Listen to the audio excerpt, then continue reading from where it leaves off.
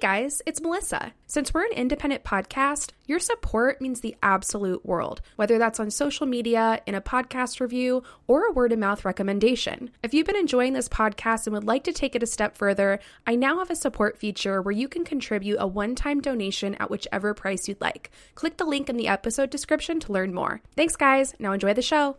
The Sisterhood of the Bottomless Mimosa.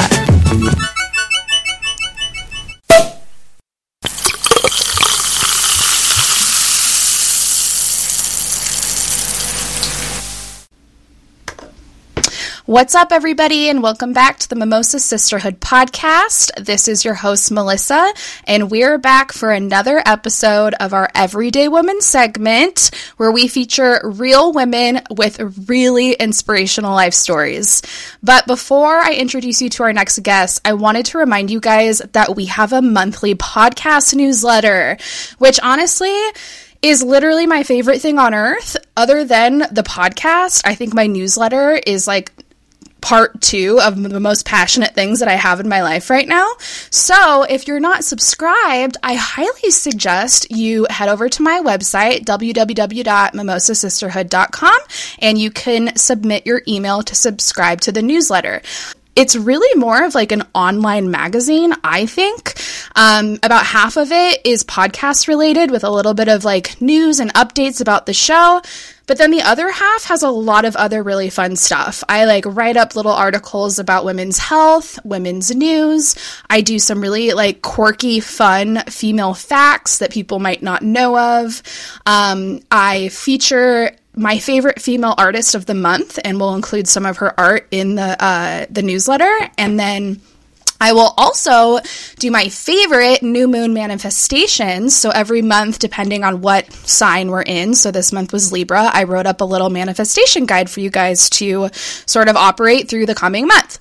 So it's a lot of fun, and it's only partially podcast related. So even if you don't really listen to the show that often, you should love the newsletter. So think about signing up for it. All right, now let's get into the juicy stuff. So everybody, give a huge round of applause to our first international guest, tuning in all the way from the UK.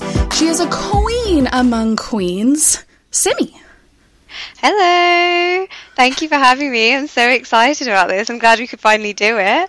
I know. I'm super excited to have you. And I honestly have never told you this, but I think it's worth telling you now that this is really, like, this segment, this Everyday Woman segment, literally exists because of you. Oh my God, really? What? Yes, and I'll tell you why. So, for all of our listeners, we met via Instagram, just like casually, probably like stumbled upon each other through the World Wide Web, and she invited me into a sisters community, which was like this online platform with a bunch of really, really awesome women that are all over the freaking globe. Like, I'm talking from the UK to Canada to India, a few people in the United States. And everybody has some type of like really cool thing that's going on for them. Like, mine's obviously my podcast. A few of the women have like a lot of really inspirational platforms that they're running. There's a couple business savvy people, and like everybody's just together cheering each other on. And it's literally the coolest thing on planet Earth. And she invited me into it, which makes her my idol, my queen, the person that has helped inspire me further than I could ever have gone. And because of all the women that I've met in this community, that is what inspired me to launch this new segment, which wouldn't have existed if you didn't invite me into that community. Oh my God, that's so nice. I had no idea. Bless you. Thank you. I completely forgot that I actually got in touch with you and told you to join the group. Like, it was so long ago now that it's completely slipped my mind, but it is such an amazing group. I do love it. And I've always thought that we need to do more on Everyday Women, because we talk a lot about celebrities, and you have people doing podcasts and interviewing celebrities and talking about kind of what celebrities have done and what they think and sharing their like words of wisdom, but we never do Everyday Women. And it's everyday women who are also just working their butts off constantly and working so hard, but don't get recognized for it. So I just absolutely love what you're doing here. I think it's amazing, and I'm so excited to be a part of it. Woo! Well, thank you so much for joining. I cannot wait to have you on and to tell your story, because it is an inspirational one for sure, and I can't wait to get into it. But before we start, we're both having some alcoholic beverages, and I would love to know what you're sipping on over there.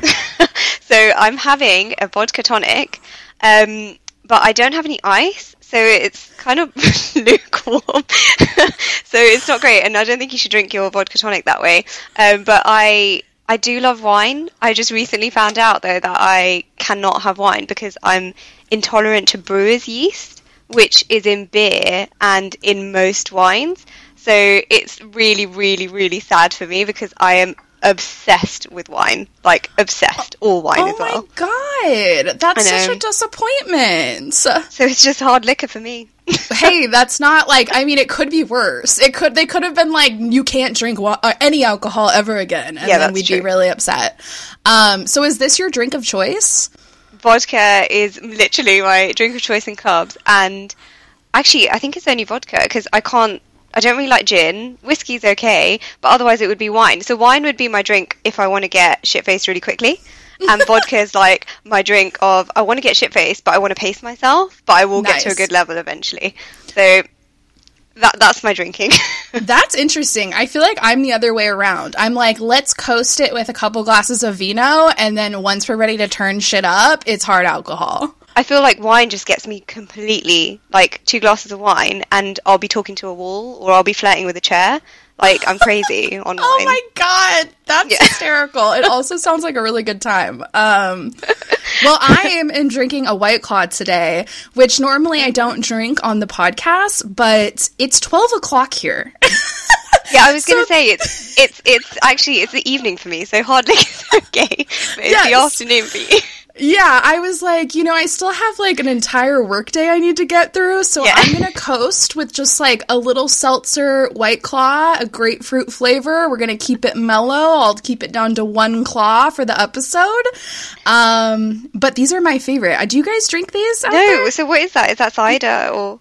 Oh my god, do you not know what this is? I have literally no clue. So Americans basically hook up an IV and flow White Claw through their bloodstream. Like, this is not even a joke.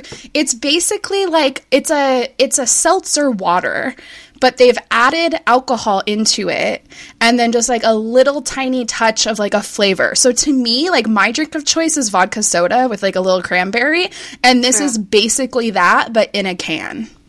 What's the alcohol though? It's 5% alcohol, so it'd be like equivalent of like having a beer or like one drink. Like, I think even wine's probably around 5% a glass. But they call it a spiked sparkling water with a hint of ruby grapefruit. And we have these in cases in my refrigerator weekly. My boyfriend and I drink these every single day. Oh my god, I've like literally never heard of it, but that might be just because it's just me and I've never heard of it, and all my other UK friends have, and I'm just insane. Who knows? All right, well, we're going to have to look into this, because I'm going to need you to try some White Claw and let me know what you think, because I think you could probably drink these. They're like gluten-free. They don't have anything in them. They're like very, very simple, like very minimal ingredient. So this might become your new obsession. Well, so this is going to make me sound like an alcoholic, so I apologize in advance, but I hate anything that's super low in percentage in alcohol because I have a really weak bladder and I need to go to the loo constantly when I drink. So I'd rather drink something strong. So I get the benefit of getting boozy and pissed quickly without having to go to the loo constantly. That's why I don't like beer. Makes sense. Yeah. It totally makes... So yeah, this actually might make you have to pee a lot. So, but at least try one and then go from there and see how you feel. Yeah, a little taster. Yeah. Okay, well, let's get into it. So you are the creator of the Instagram page, Letter for Her, and that's how you and I connected. So tell our listeners about your platform, what it's all about, what kind of things you post, and like how you got into it. Yeah, sure. So I actually started Letter for Her. It was early this year. It was around January.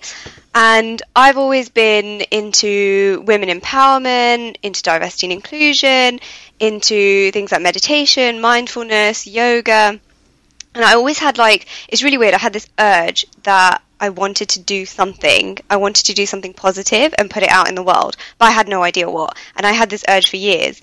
And I would just be like, I need to do something, but I don't know what I want to do. And I don't know how I want to do it. And it was like eating away at me that I want to do something.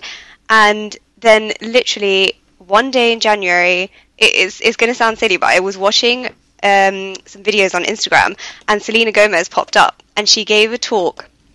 I think it was We Day, and it was so inspirational. She kind of just stood up there, and she was like, hey guys, I'm not an expert on anything. I don't know stuff about this area, or I'm not an expert on this area, but I'm going to share with you guys how I've experienced life and what I've learned, and hopefully it resonates with you. If it does, it's great. If it doesn't, it doesn't, but I'm going to give you my point of view. And that, so badly resonated with me, because I have this thing in my mind, and I think a lot of women do, that if you're not an expert on an area, you need to become an expert before you can then speak about it or teach people about it. And I mean, nowadays, maybe 20, 30 years ago, but nowadays with social media, everyone's just getting on there, putting content out there and kind of sharing their hobby.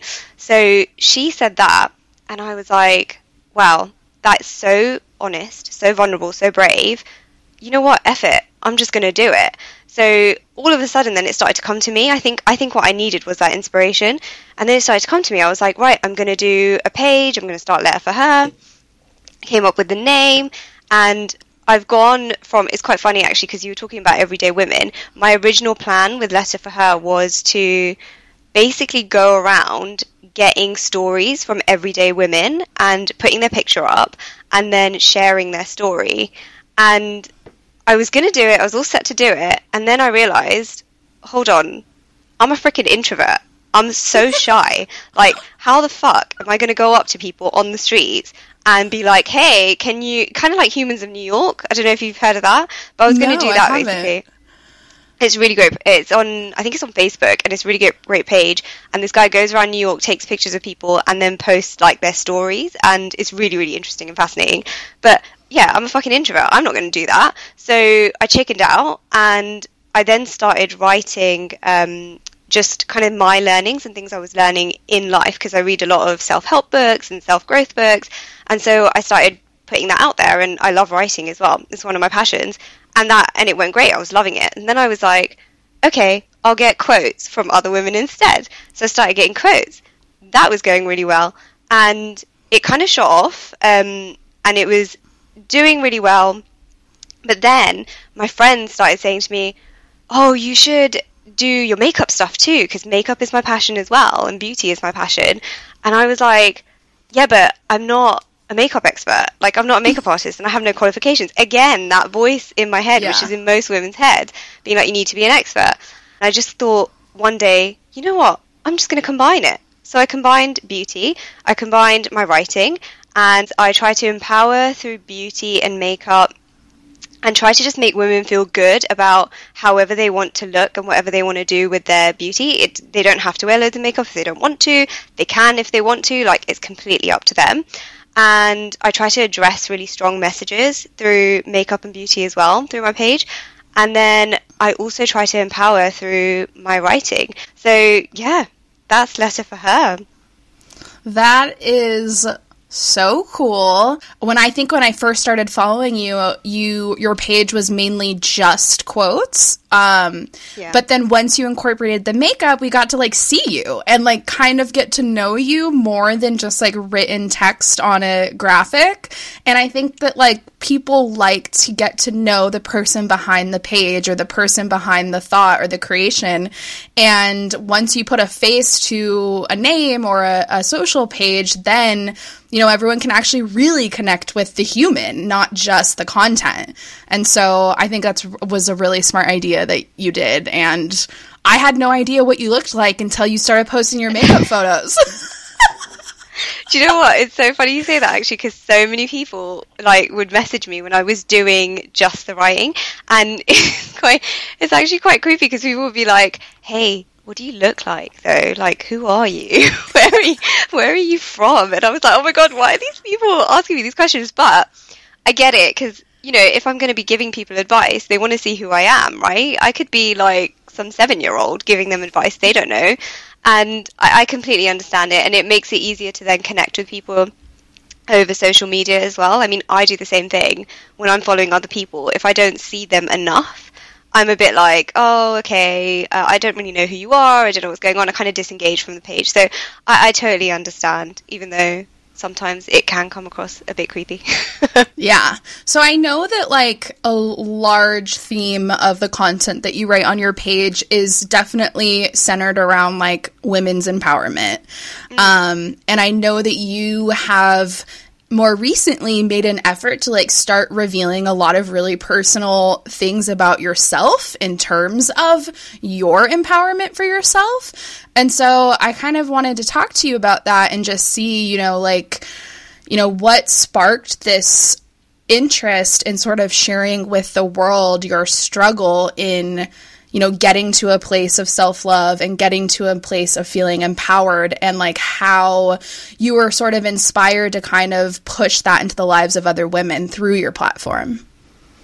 Yeah, so I think, that's a really good question actually, because it's kind of happened really naturally. As I've been running the page, I've just been thinking, okay, what shall I post? And, occasionally I'll post like a seasonal makeup look, and it's great, and I'm like, I feel really good about it, but I just don't feel like it's enough. Like, I want to hit people with a powerful message behind it. I don't want to be putting stuff on social media that no one's going to really benefit from. So I think what it is I've basically started to just think, right, what do I need to do to put a powerful message out there? And again, I'm not an expert in any area. I feel the best way to do it is to really just share my experiences and my personal journey and what I've been through.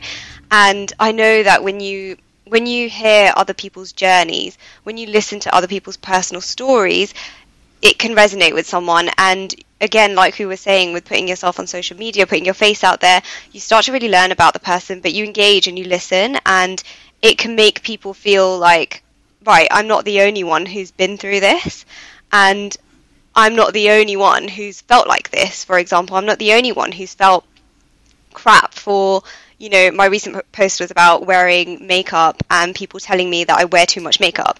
And I've had people message me being like, I'm so glad you put this post out there, because I've had the same issue where I don't wear makeup. People tell me, you look really ill. And then I wear makeup and people tell me, oh, you wear too much makeup, like, who are you getting dressed up for, right? So I just find that putting yourself out there and really sharing, like, your personal story, it helps other people, it resonates with people more. So that's basically why I've started doing it. And as I've been doing it, I found that it's actually helping me too. I feel like I'm sharing things that I haven't been able to talk to people about. I haven't really sat down properly and had conversations with people about this, except for, when you chat with the girls and you have we call them DMCs, deep meaningful conversations. Oh my God, I love that. When you have DMCs with your friends, and you literally, I mean, this was like back in the day, we used to say it 10 years ago, so I'm probably showing my age, but it's essentially just having those deep, meaningful conversations with people. It helps, but when you put it out there for the world to see and for your followers to see, and then they resonate with it, there's something more empowering and powerful behind it. So I'm finding it's actually helping me just get it off my chest and share it with the world. Yeah, and I think also it shows like a huge sign of vulnerability, which is very scary for people. Like, it takes a lot of courage sometimes to show like sides of yourself that you've been insecure about or, felt shitty about. And so when somebody does put that stuff out there, it kind of sends a message to all of the people who have experienced those same like areas of shame that like, hey, if this girl can, put this out into the world and feel prideful about it, like, why can't I?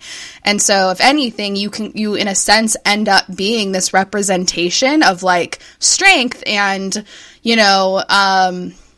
I guess, I mean, I don't want to say bravery, because I feel like we shouldn't feel brave to like, hey, I'm not wearing makeup today. Like, that isn't a brave thing. That's like a fucking social construct that was created to make us feel shameful. So it's not brave to like, you know, go against that grain, but you're kind of showing everybody else like, fuck that system. We don't need to abide by it. So like, I'm not going to, and watch me rebel, sort of. And it kind of like sends that message to other women who have felt shameful in those areas that like, hey, I can rebel too, because this is bullshit. Like, let us just be us, you know? No, exactly.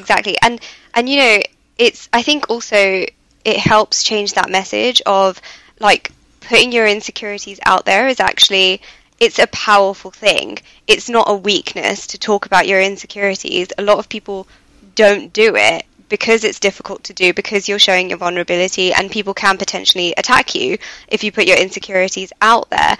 But in fact, because it's so difficult to do it, it's the opposite. It's empowering, and you're showing people, look, hey, I'm not perfect. You know, like a lot of people show themselves on social media that they are, but if you show yourself that you're not, you're showing the real you, and you're saying, I'm not perfect, I am who I am, and I'm learning to grow, and I'm adapting constantly every day, which is what we're all trying to do, to be honest, and that's okay. And if you show that to people, like you said, other people will feel like, right, okay, you know, I don't need to be this like perfect version of myself because so and so on Instagram has this perfect body or this perfect butt, for example, with no cellulite, which is just not true, right? We have cellulite. And yeah, I just think it's a super, super empowering thing to do, and I'm all for it when people are doing it on social media as well.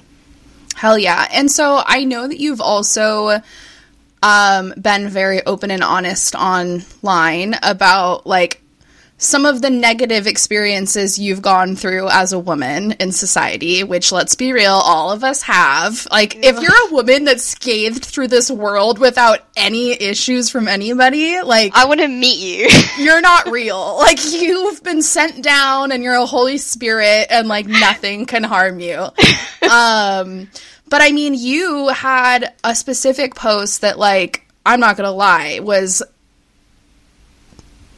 awesome. Like, I'm trying to, like, find a better word than awesome, and, like, I think that just explained it. Like, I'm speechless. Like, I actually can't even find something that properly would represent what you've done in this post, but, I mean, it's definitely something that women around the world experience, all women around the world, and that, you know, we kind of grow up in this society where women experience being objectified, really by just the world. It's not even so specific to just men.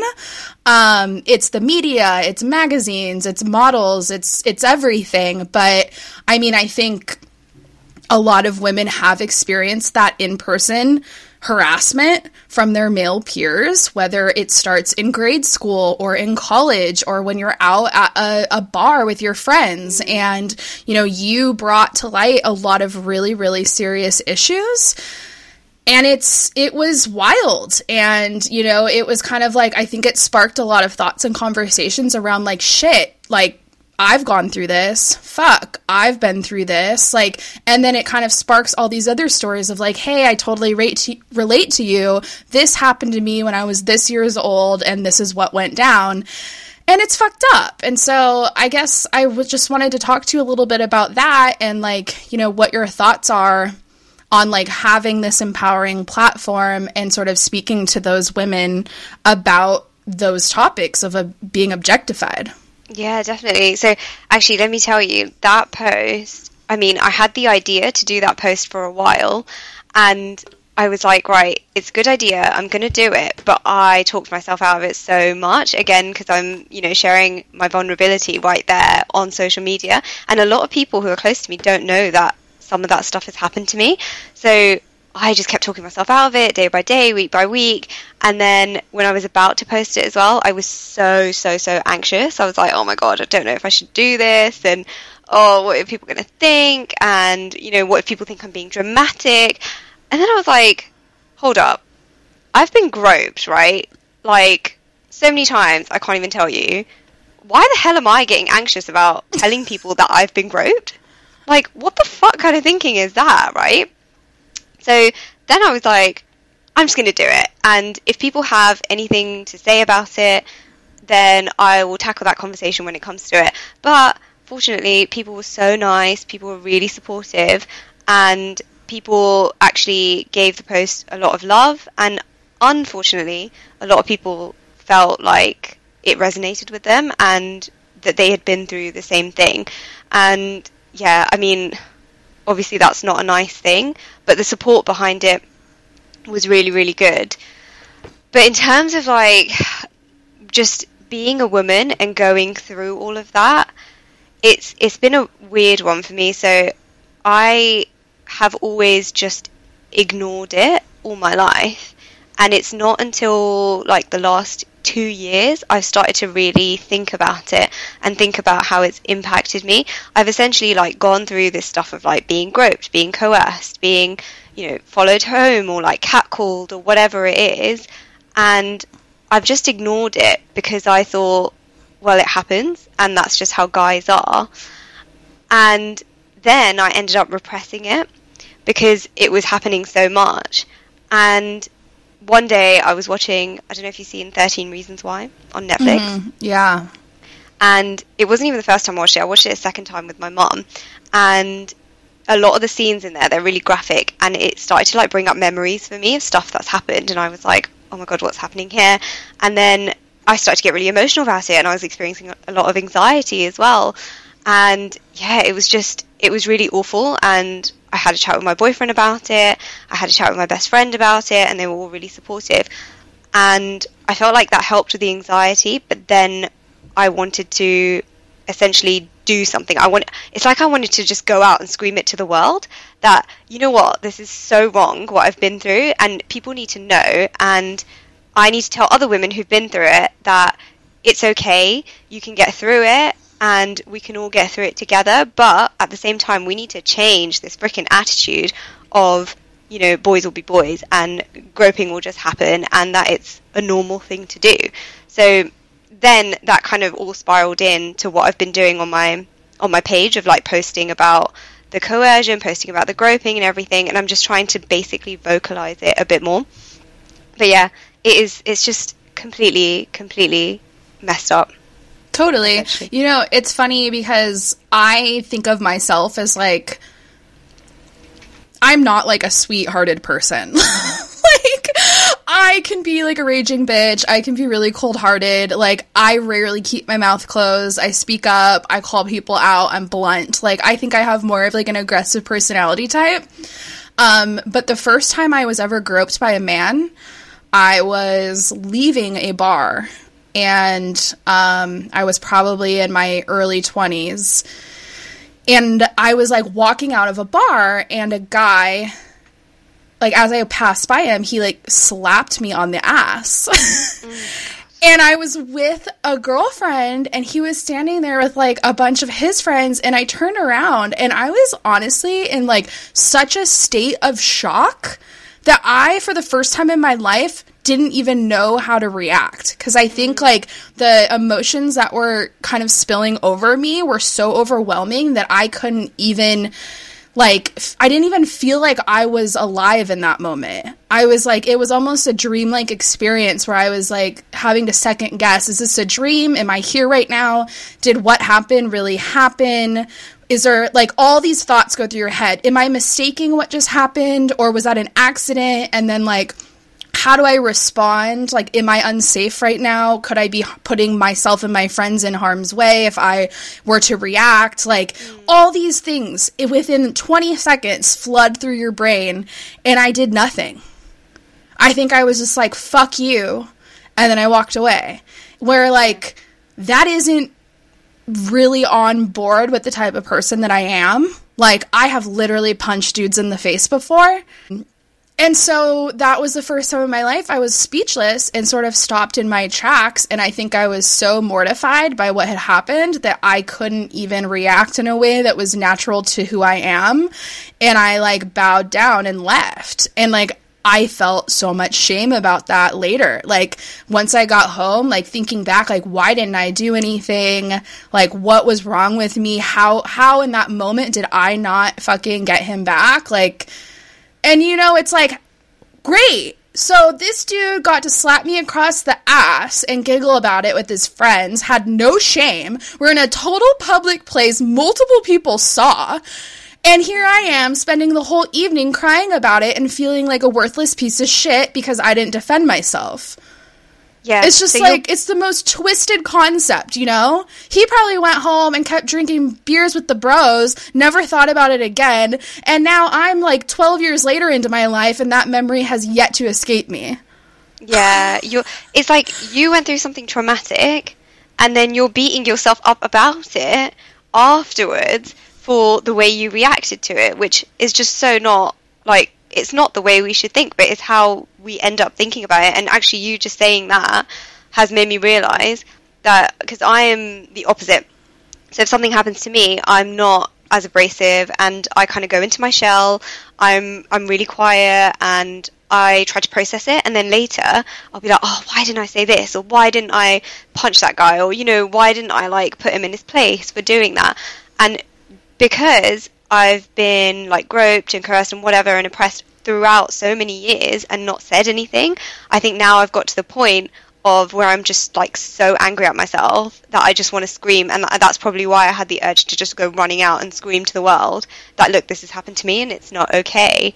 But it's insane that we then beat ourselves up about the way we react after we've been through something. Like, I think the first time I was ever groped was when I was like 14, and I think we were talking about it in the comments on my Instagram page, but I was 14 and I was at the Trevi Fountain in Rome, and I was literally standing there I was like a couple of feet away from my mum and my auntie and my cousin, and was throwing stuff into the Trevi Fountain, like coins, making a wish, and I just feel like this finger go up my bum, and I had never been touched.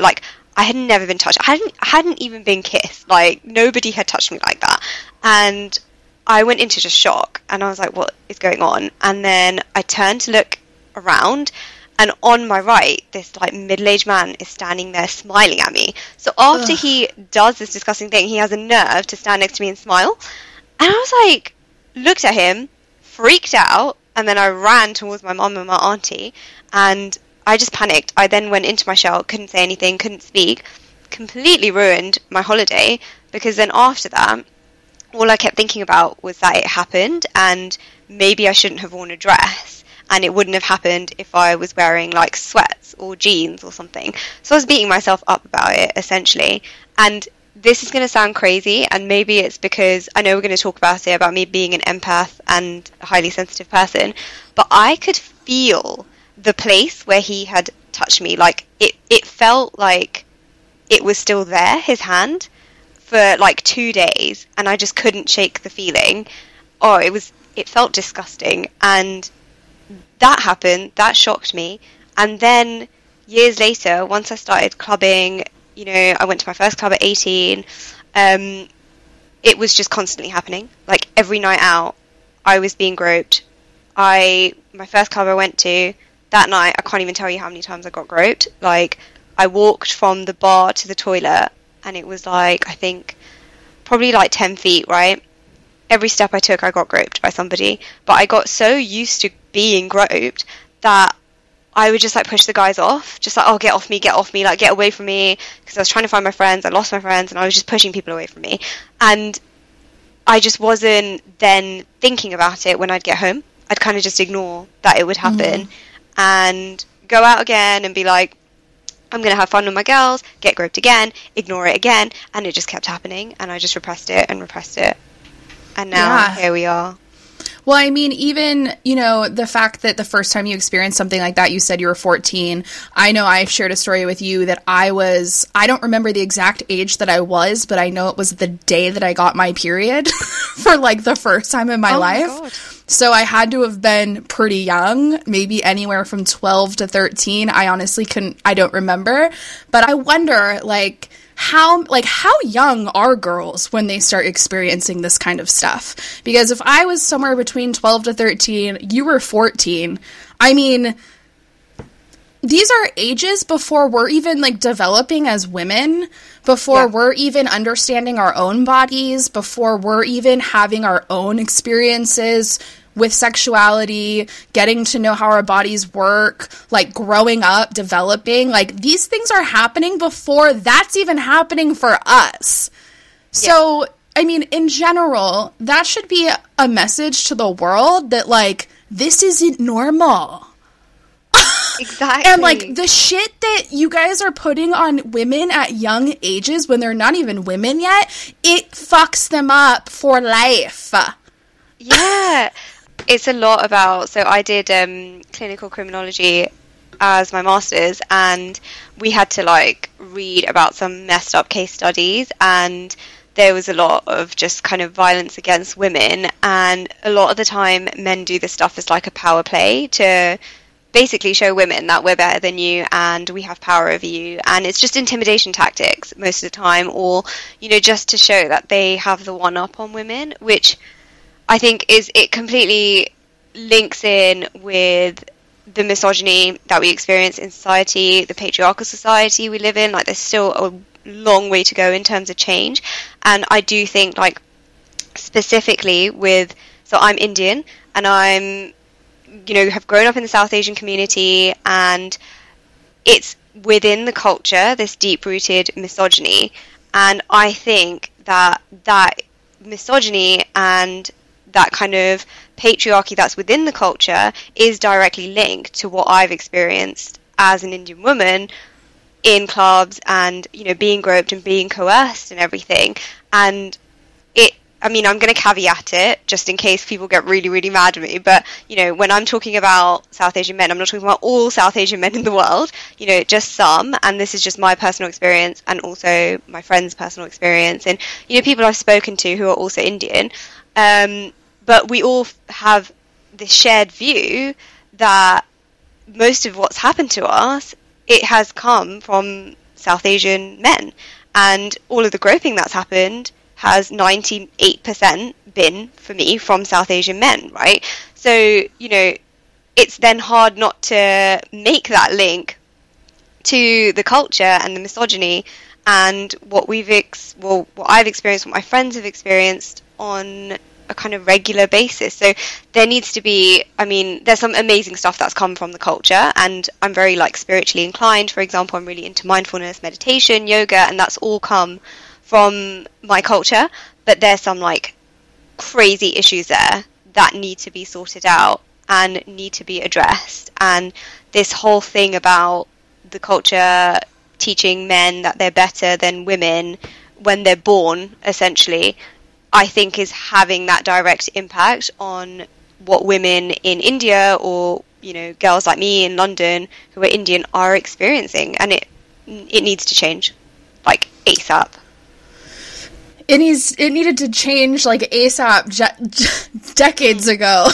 Yeah. But you know what? I mean, I guess, like, I wouldn't call this a silver lining, but if we had to find some type of, you know, hint that we are shifting to a better place, it's the fact that women are much more vocal about their experiences. They're much more honest and open about, you know, admitting some of the things they've gone through, even things they're horribly shameful about, things they've been holding deep within the roots of their souls as secrets for years.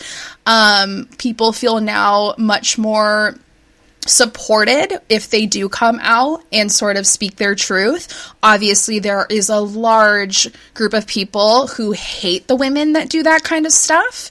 And I know that there has been a lot of controversy on the Me Too movement in that it's, like, sort of sparked this witch hunt in terms of, you know, every woman now has a story that she's coming out and every woman's using this to sort of, like, get back at the men or whatever. But in reality, as I stated maybe 10 minutes ago, I don't know a single woman on earth that hasn't been personally objectified or victimized by a man. And Yeah. I don't know how many men can say the exact same thing about the other gender in terms of their life experiences. Exactly. Like, I feel unsafe for walking outside. Like, I cannot go for a run and feel comfortable without looking over my shoulder like 50 times, essentially, because I think someone's going to come up to me or grab me, or someone's going to come up to me and they might rape me or kidnap me or whatever it is. Like, I now have this fear of walking on the street, and I usually get public transport. I'll get like the train or the bus or whatever to avoid walking, and I'll only walk at certain times of the day, or if I go for a run, I'll only go at certain times where I know people are going to be outside and it's going to be busy. But now that's kind of completely contradicted by coronavirus, because we're trying to go outside when people are not outside. But I mean, that's not okay. Like, I should not feel that way. I shouldn't feel unsafe for going for a walk around my hometown. Like, that's insane. How is that okay for women to feel like that? And I know a lot of my friends feel like that too in the area that I live in as well. So yeah, it's completely messed up. And the fact that people who are speaking against the Me Too movement are saying that so many women are, you know, now piping up and they all have a story to tell. Again, that's just evidence of misogyny and patriarchy. Again, just trying to put women down and stop them from speaking. The reason so many women are speaking up and have a story to tell, and it sounds like everyone saying something, is because we've hidden it for so long, because we've repressed it for so long, and now we want to freaking speak about it because we feel like we can. So how can you shoot people down for doing that? It's crazy. It's crazy to me. I don't understand. Yeah, it is totally crazy. And I mean, if anything, you know, I think it's a message that needed to have been sent. Yeah. Saying, you know, hey, women are starting to own up to the things that they've experienced, a lot of the negative things that they've experienced, and they're just fucking sick and tired of it. So it's wild to me. I've heard even, you know, women that are against the Me Too movement, which I just find mind-boggling. But, I think, you know... So this is another thing, actually. I think this is an issue in South Asian culture too. I mean, it's an issue all around, to be honest, but I've seen it in, like, the South Asian community as well, where because the misogyny is so ingrained in just everyone from birth. Like, for example, we have this tradition called Lori, and essentially what it is when a boy is born into the family, the parents will go around to other people's houses giving sweets, celebrating that a boy's been born. When a girl's born, they don't do Lori. They don't do that same celebration. So literally, from birth, you're telling your daughter and your son that your son is better because he has a penis, and your daughter is nothing because she has a vagina. Like, it's actually so ludicrous to me. And I mean, bless my family, they're completely not like that, and they celebrated my birth, my niece's birth, and as well as my cousins who are all boys. You know, it was all equal, but it still, like, heavily goes on in the community. And so if you've got things like that, or attitudes like that, or, you know, you're communicating that way to kids, like, as soon as they come out of the womb, then you're gonna have women as well who are gonna say things and not realize they're being misogynistic, and they're actually holding up the patriarchy with the comments they're making. I think there needs to be, I mean, it's happening as well, but there needs to be, like, massive educating on just feminism and what it is, and misogyny and patriarchy, because I don't think people completely understand it yet.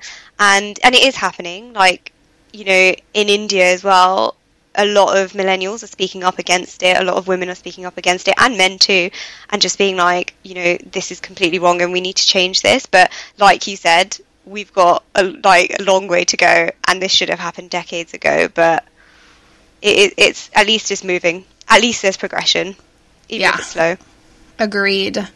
Oh man, it's so heavy. It's definitely a heavy topic. But I did want to sort of transition into something that you mentioned earlier that I personally would love to know a lot more about, as well as my listeners. I'm sure they're very interested. But you mentioned that you are an empath, and I personally don't know a lot around what it means to be an empath. I've definitely heard the term used a lot, especially I'm really huge into like the Zodiac and tarot. Oh, me too! And a lot of tarot card readers or like astrologers consider themselves to be empaths. Like they have like a strong connection to something larger than what's happening, or when they're doing readings with the person on the other side of the tarot cards, they can connect to them in a way that's more heightened than the everyday person.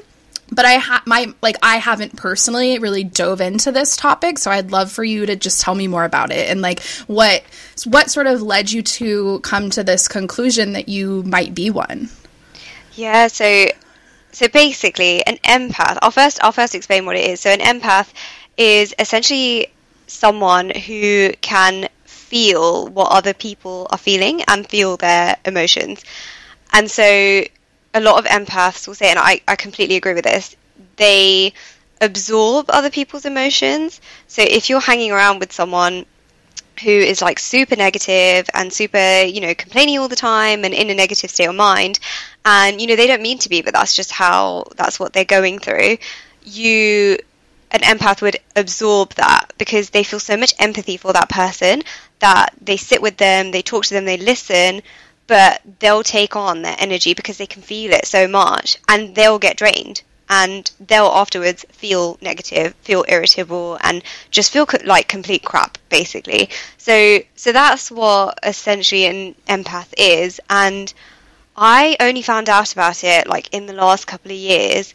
I can't even remember how. I think I saw something on social media about empaths, and then I started Googling about it, but I've always felt like there's something like, I'd always be like, there's something weird about me. I'm different, right? And I'm also a highly sensitive person. So you have HSPs and then empaths. And a HSP is somebody who basically is sensitive to all sensory output. So not just people's emotions. And for me, it's noise, like loud noises and bad smells. Like, it's going to sound crazy, but a bad smell, like I can smell a scent from a mile off. It's like, I'm a dog. It is insane. And my boyfriend, like, he will vouch for this. He has said so many times, like, we'll be somewhere and I'll smell something, and he's like, I can't smell anything. And then it will come to him like 10 minutes later, and he's like, how on earth did you smell that? And I was just like, I have no idea. I have like a super strong nose. But with that, oh my God, if I smell something bad, it makes me feel so, like, it physically affects me. Like, I get tired, I feel nauseous, I feel like puking, I look grey, like my colour changes, I can't function, God. I'll be in a bad mood, I'll be irritable, like he's seen it as well, and I just get so crazy irritated. So that's basically a highly sensitive person, and it's the same, it's not as bad with noise actually, I'm worse with smell, but with noise, if I hear like a ticking, like a constant ticking, I can't go to sleep. Or if I hear even like the slightest sound, I can't go to sleep. Or I can't focus, I can't write. I need to write in a quiet, dead quiet room with a certain lighting and like a good smell. Like, it's weird, right? And it's also like, so being an empath is really good because the strengths are that you get people, right? You understand people's emotions and you understand who they are, and you can really be there for people. You can help people and support them because, if you've got 50 people in a room, an empath will be able to pick out, okay, that person's feeling shit, that person's, feeling great, without having to speak to them, and you could go help the person who's feeling shit. But obviously the bad stuff with it is you can take on the negative energy, and you need to learn how to protect yourself and set some boundaries. But a highly sensitive person, what the hell am I going to do with a super powerful nose? Like, what kind of superpower is that?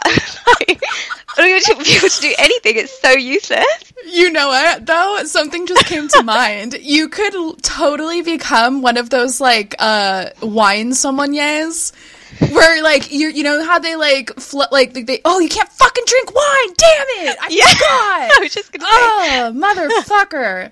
But you know how, like, when you do wine tasting, they'll, like, taste it and they'll smell it and they'll be like, I'm getting hints of deer in a forest and there's a little bit of autumn crisp, like, burnt cherry, like, all this ridiculous shit. Oh, my God. Okay, well, I'm gonna start brainstorming, like, fantastic career paths for people with great noses. Yeah, please tell me, because what the fuck do I do with this? Like, I hate it. It's such a burden. I can't even tell you. And I feel like it's getting worse, actually, now that I've become aware of it. So, you know, I started researching about being an empath, and I read a book about being a highly sensitive person, and I had to take this, like, you take a test, and if you get, like, you know, I think it was, like, 15 out of 24 and above, you're a highly sensitive person, and I had something like fucking 21, and I was like, well, of course I do. But as I've, like, started to learn about it more and become more aware about it, I feel like it's gotten worse. Like, my superpower has gotten stronger with smell, and I just don't know how to deal with it. So I can't give advice for being a highly sensitive person to anyone. I can for an empath, but if you suffer from, you know, bad, like, getting annoyed with bad smells, just put on a candle. That's all I can say to you. But if anyone has advice for me, please let me know, because I am struggling. Well, what advice would you give to people that might think that they're empaths? Like, based off of everything you just described, if somebody's like, holy shit, this sounds exactly like me, like, what do I do next? Is there advice? Yeah, so I mean, it's hard. Like, I have been struggling with it all my life and only realised the last couple of years that I'm an empath. So if you feel like you are, definitely, like, research into it. There's loads of resources online telling you, you know, what an empath is and what the qualities and traits are and everything.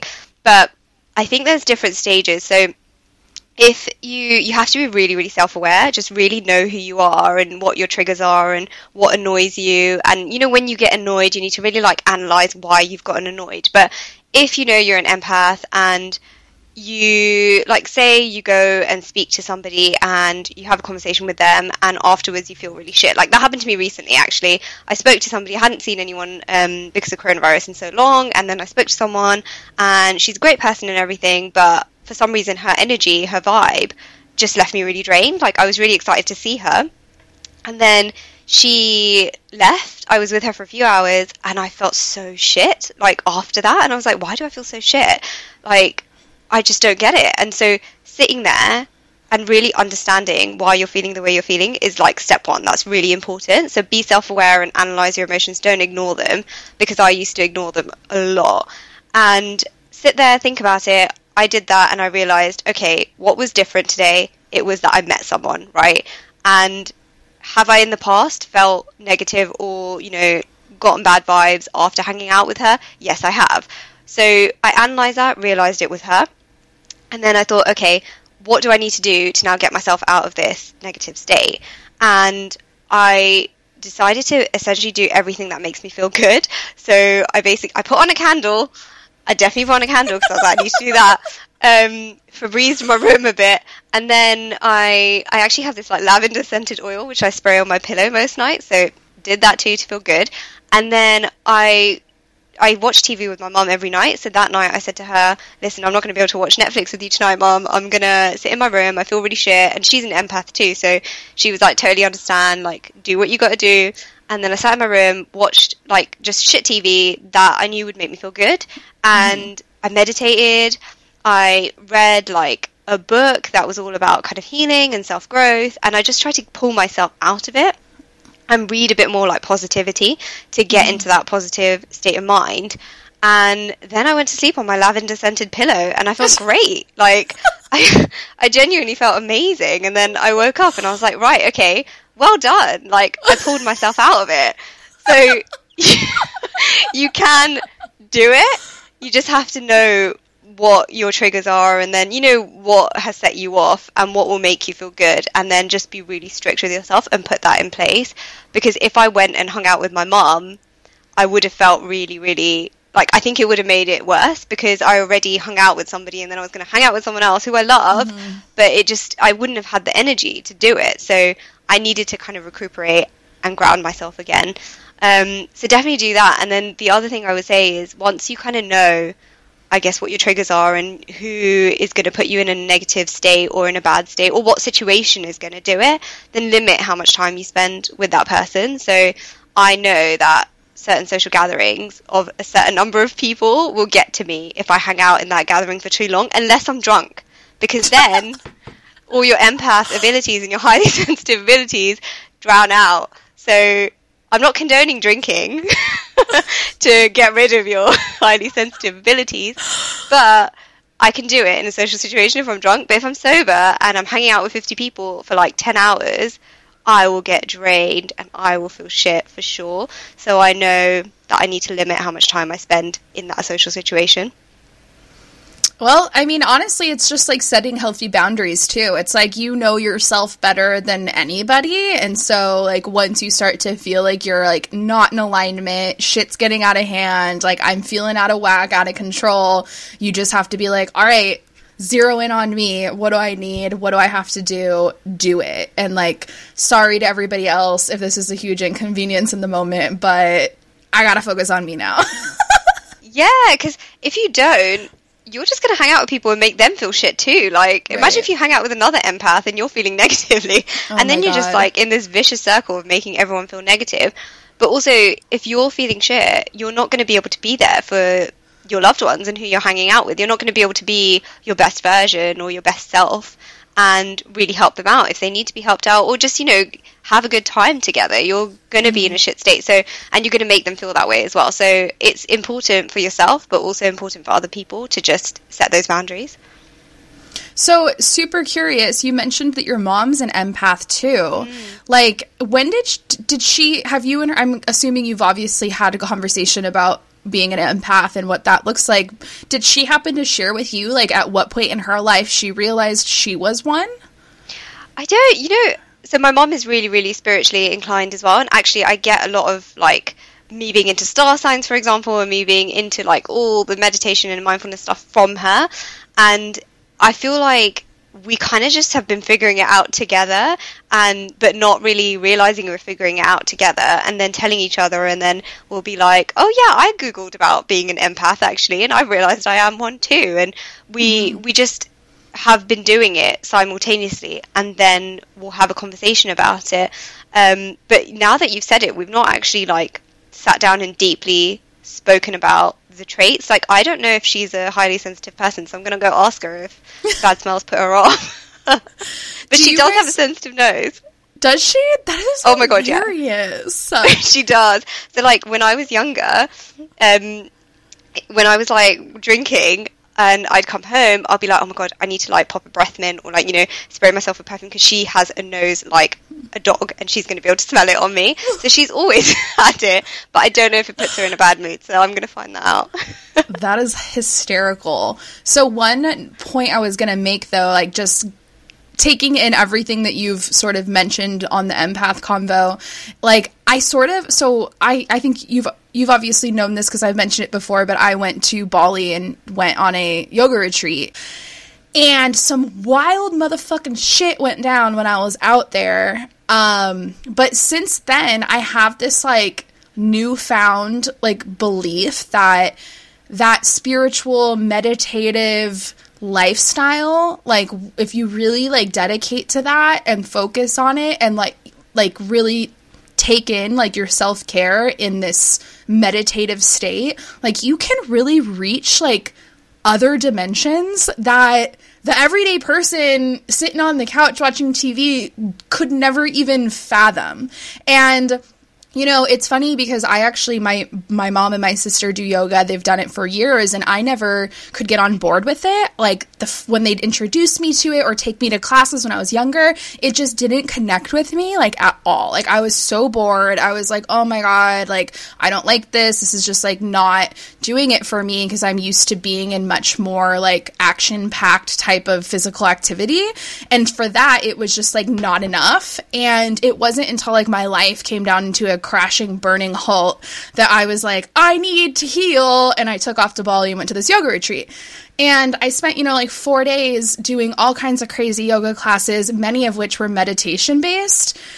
And these were things I'd never done before in my life. And like the combination of like, one, being in Bali, two, being in like these really like inspirational yoga classes, the sensory around me, it would be like raining, there'd be frogs and monkeys like chirping and howling in the distance, and like you'd hear roosters, and like everybody, like they'd have like all these aromatherapies going on, and like I was doing things that I've never done before in my life, and after one class, I straight up was like on drugs, and like nothing had happened, but I was high as a fucking kite. And the minute that like I came out of this like experience, I just started crying. And like I went up to the yoga instructor and was like, I don't even know what to do, but like whatever is happening to me is the best thing I've ever experienced, and like thank you so much. Like I don't know what to say other than like thank you. And I was like literally on drugs. Like I was in a whole different world, mentally, emotionally, spiritually, and like my like euphoric state was like out of the effing roof. And so I feel like people that like really like focus a lot on like meditation and like their spirituality and just like connecting with those elements that, you know, are either you're into it or you're not, or you need it or you don't need it. But like the people that do it, I feel like they have a tendency to get to like areas of existence that most people don't, and maybe like the ability to become an empath or like reopen the fact that you are one and you never knew. Like I feel like that could help kind of bring that to the surface. And if you and your mom are both kind of like in that environment, in that world, it makes sense that this might be something that sort of come to light in your lives. Yeah, oh my god, totally. Like I completely agree. I think it massively helped as well for you that you went to Bali and you like took yourself out of just day-to-day life and what's going on, because then, I mean, meditation helps anyway, but when you get away from your crazy world and you just switch off and go focus on your healing and your self-care, then that's when it really hits you hard and it works. Like it 100% works. And it really annoys me actually when people, because I feel like sometimes I get quite judged for being into meditation, and you know, people will be like, oh, you're like a bit of a hippie, right? Because you're into all the spiritual stuff and you're into astrology and whatever. And it annoys me because it's like, why am I getting mocked for like healing my mind, which is something, essentially meditation is exercising your brain, right? Why am I getting mocked for exercising my brain, which we use every single day to make decisions and to react to things and respond to things? I don't get it. It's like mocking someone for going for a run to feel physically fitter. Like it blows my mind. And I think if anyone's meditating, and I mean, what you did was amazing. I would love to go to a retreat and just go meditate. Like my mom wants to do it as well, and we're like, we would just love to escape somewhere, switch off our phones, meditate for ages and not speak to anyone. And then of course coronavirus happened, so we can't do it, but it's just such an amazing thing to do as a human being, because you're admitting that, hey, I need to heal, and I'm going to prioritize myself, and I'm going to focus on my healing, and I'm going to focus on my mind, and I'm going to grow as a freaking person, and I'm going to become the best version of myself. And that is literally what we all should be doing every single day. You're trying to get to a different level of consciousness rather than being on autopilot every day.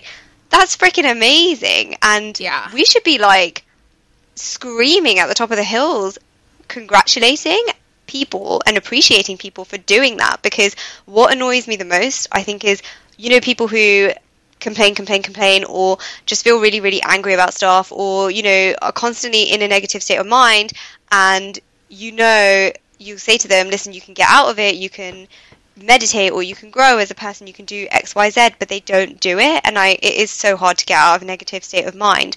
But then if those people condemn people who are trying to grow as people, that's what really gets to me, because it's like, you've got it in you, you've got the ability to grow, just do it. But, you know, the reason why they judge you or look down on you or make fun of you is because I think deep-rooted, they envy you. I think they're like, damn, you know, I'm somebody that could really use some healing, but I don't have the courage to do what I need to do to get there. And even in a lot of the times, it's in unconventional ways. You know, people want quick fixes. People want to take a pill and be better. People want to, you know, burn 500 calories a day and like solve their problems. And it's like, it's not always this concrete written out technical path. Sometimes it's like sitting alone in your body and your mind and your spirit with a fucking crystal lamp next to you and some incense burning, and that alone could skyrocket you into worlds you never thought you could even be in. And I think it's too out of the norm for a lot of people. I think, like you said, they'll call it hippy dippy or whatever, but, you know,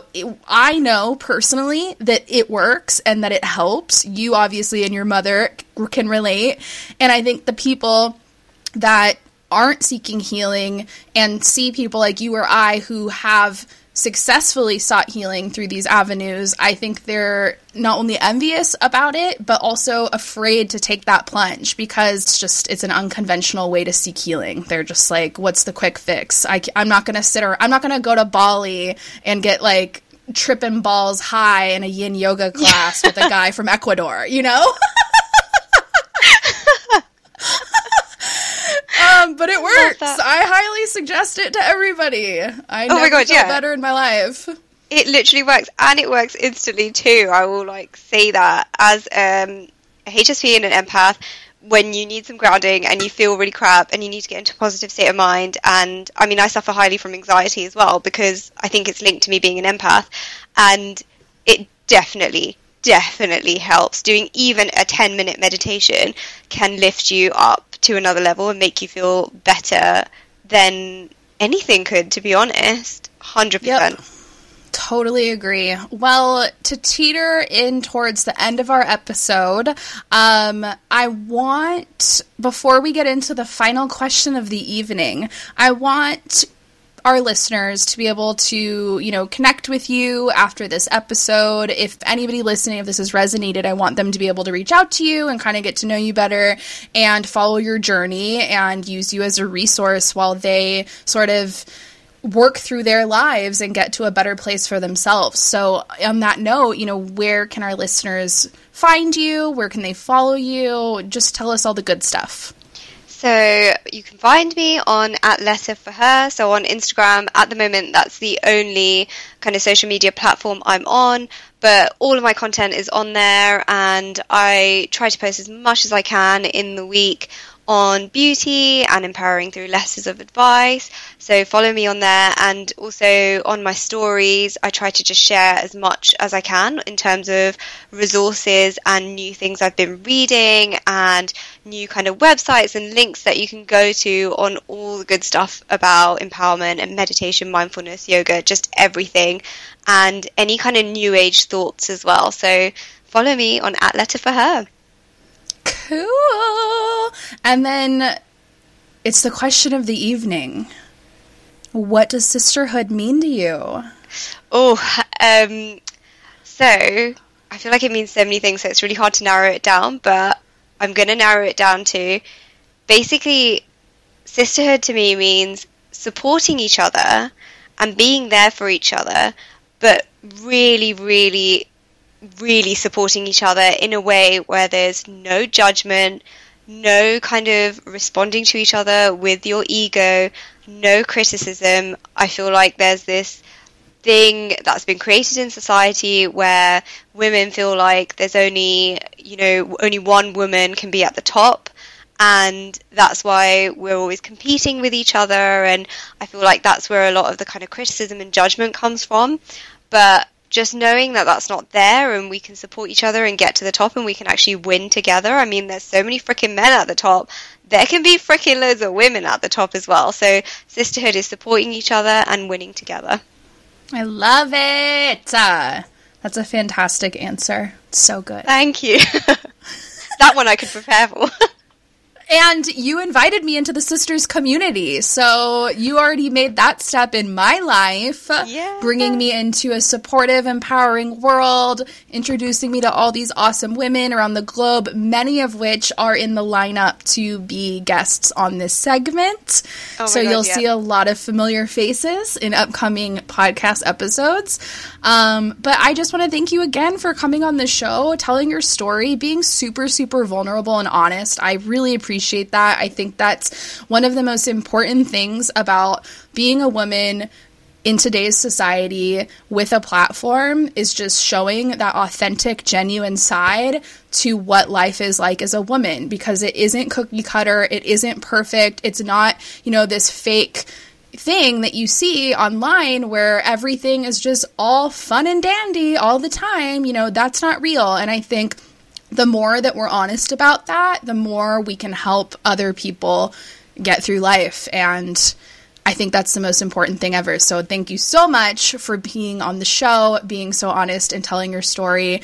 And I'm super excited. I hope that people loved it and they resonated with it. And hopefully they'll check you out on Letter for Her because you have a fucking awesome platform. And I just love you and I love everything and I'm so happy. Oh my God, thank you so much. Thank you for having me on here. I absolutely love this conversation. It's so, so good. And just thank you for doing what you're doing. I mean, your podcast is freaking amazing. I love all of your episodes. So interesting. But especially this segment of Everyday Women, I think it's just amazing what you're doing and just giving everyday women a voice and putting them on your platform and sharing their stories. It's so inspirational and I love you. Thank you. You're like my long distance BFF. I love it. I'm so excited. I know. Whenever coronavirus is over, we have to meet up. Yeah, we should definitely meet up in Bali at a yoga retreat. Oh my God, yes. Are we allowed to drink? Are we allowed to drink White Claws? I'm sure we could buy it at they actually don't think they'll have White Claw there. So we might have to get crafty in what we drink, but we can figure it out. Sneaking booze into a yoga retreat, that sounds like my kind of thing, for sure. Yeah, I don't recall they had any alcohol in the retreat. But they were pretty much getting everybody high on drugs through their mystical meditation, so what does it matter, We'll be doped up somehow. That's all that matters. Oh my God, I love it. Okay, well, 2021 Bali Yoga Retreat, Sisters Community, it's on. Yes, it's on. It's on my vision board. Let's do this. Let's do it. All right, guys. Well, that's it for tonight's episode. Thank you so much for tuning in. And don't forget to subscribe, because if you subscribe, you will get to receive every episode direct to your cell phone the minute that it posts. Tell all your friends about the show. Leave me a review. And until next time, drink wine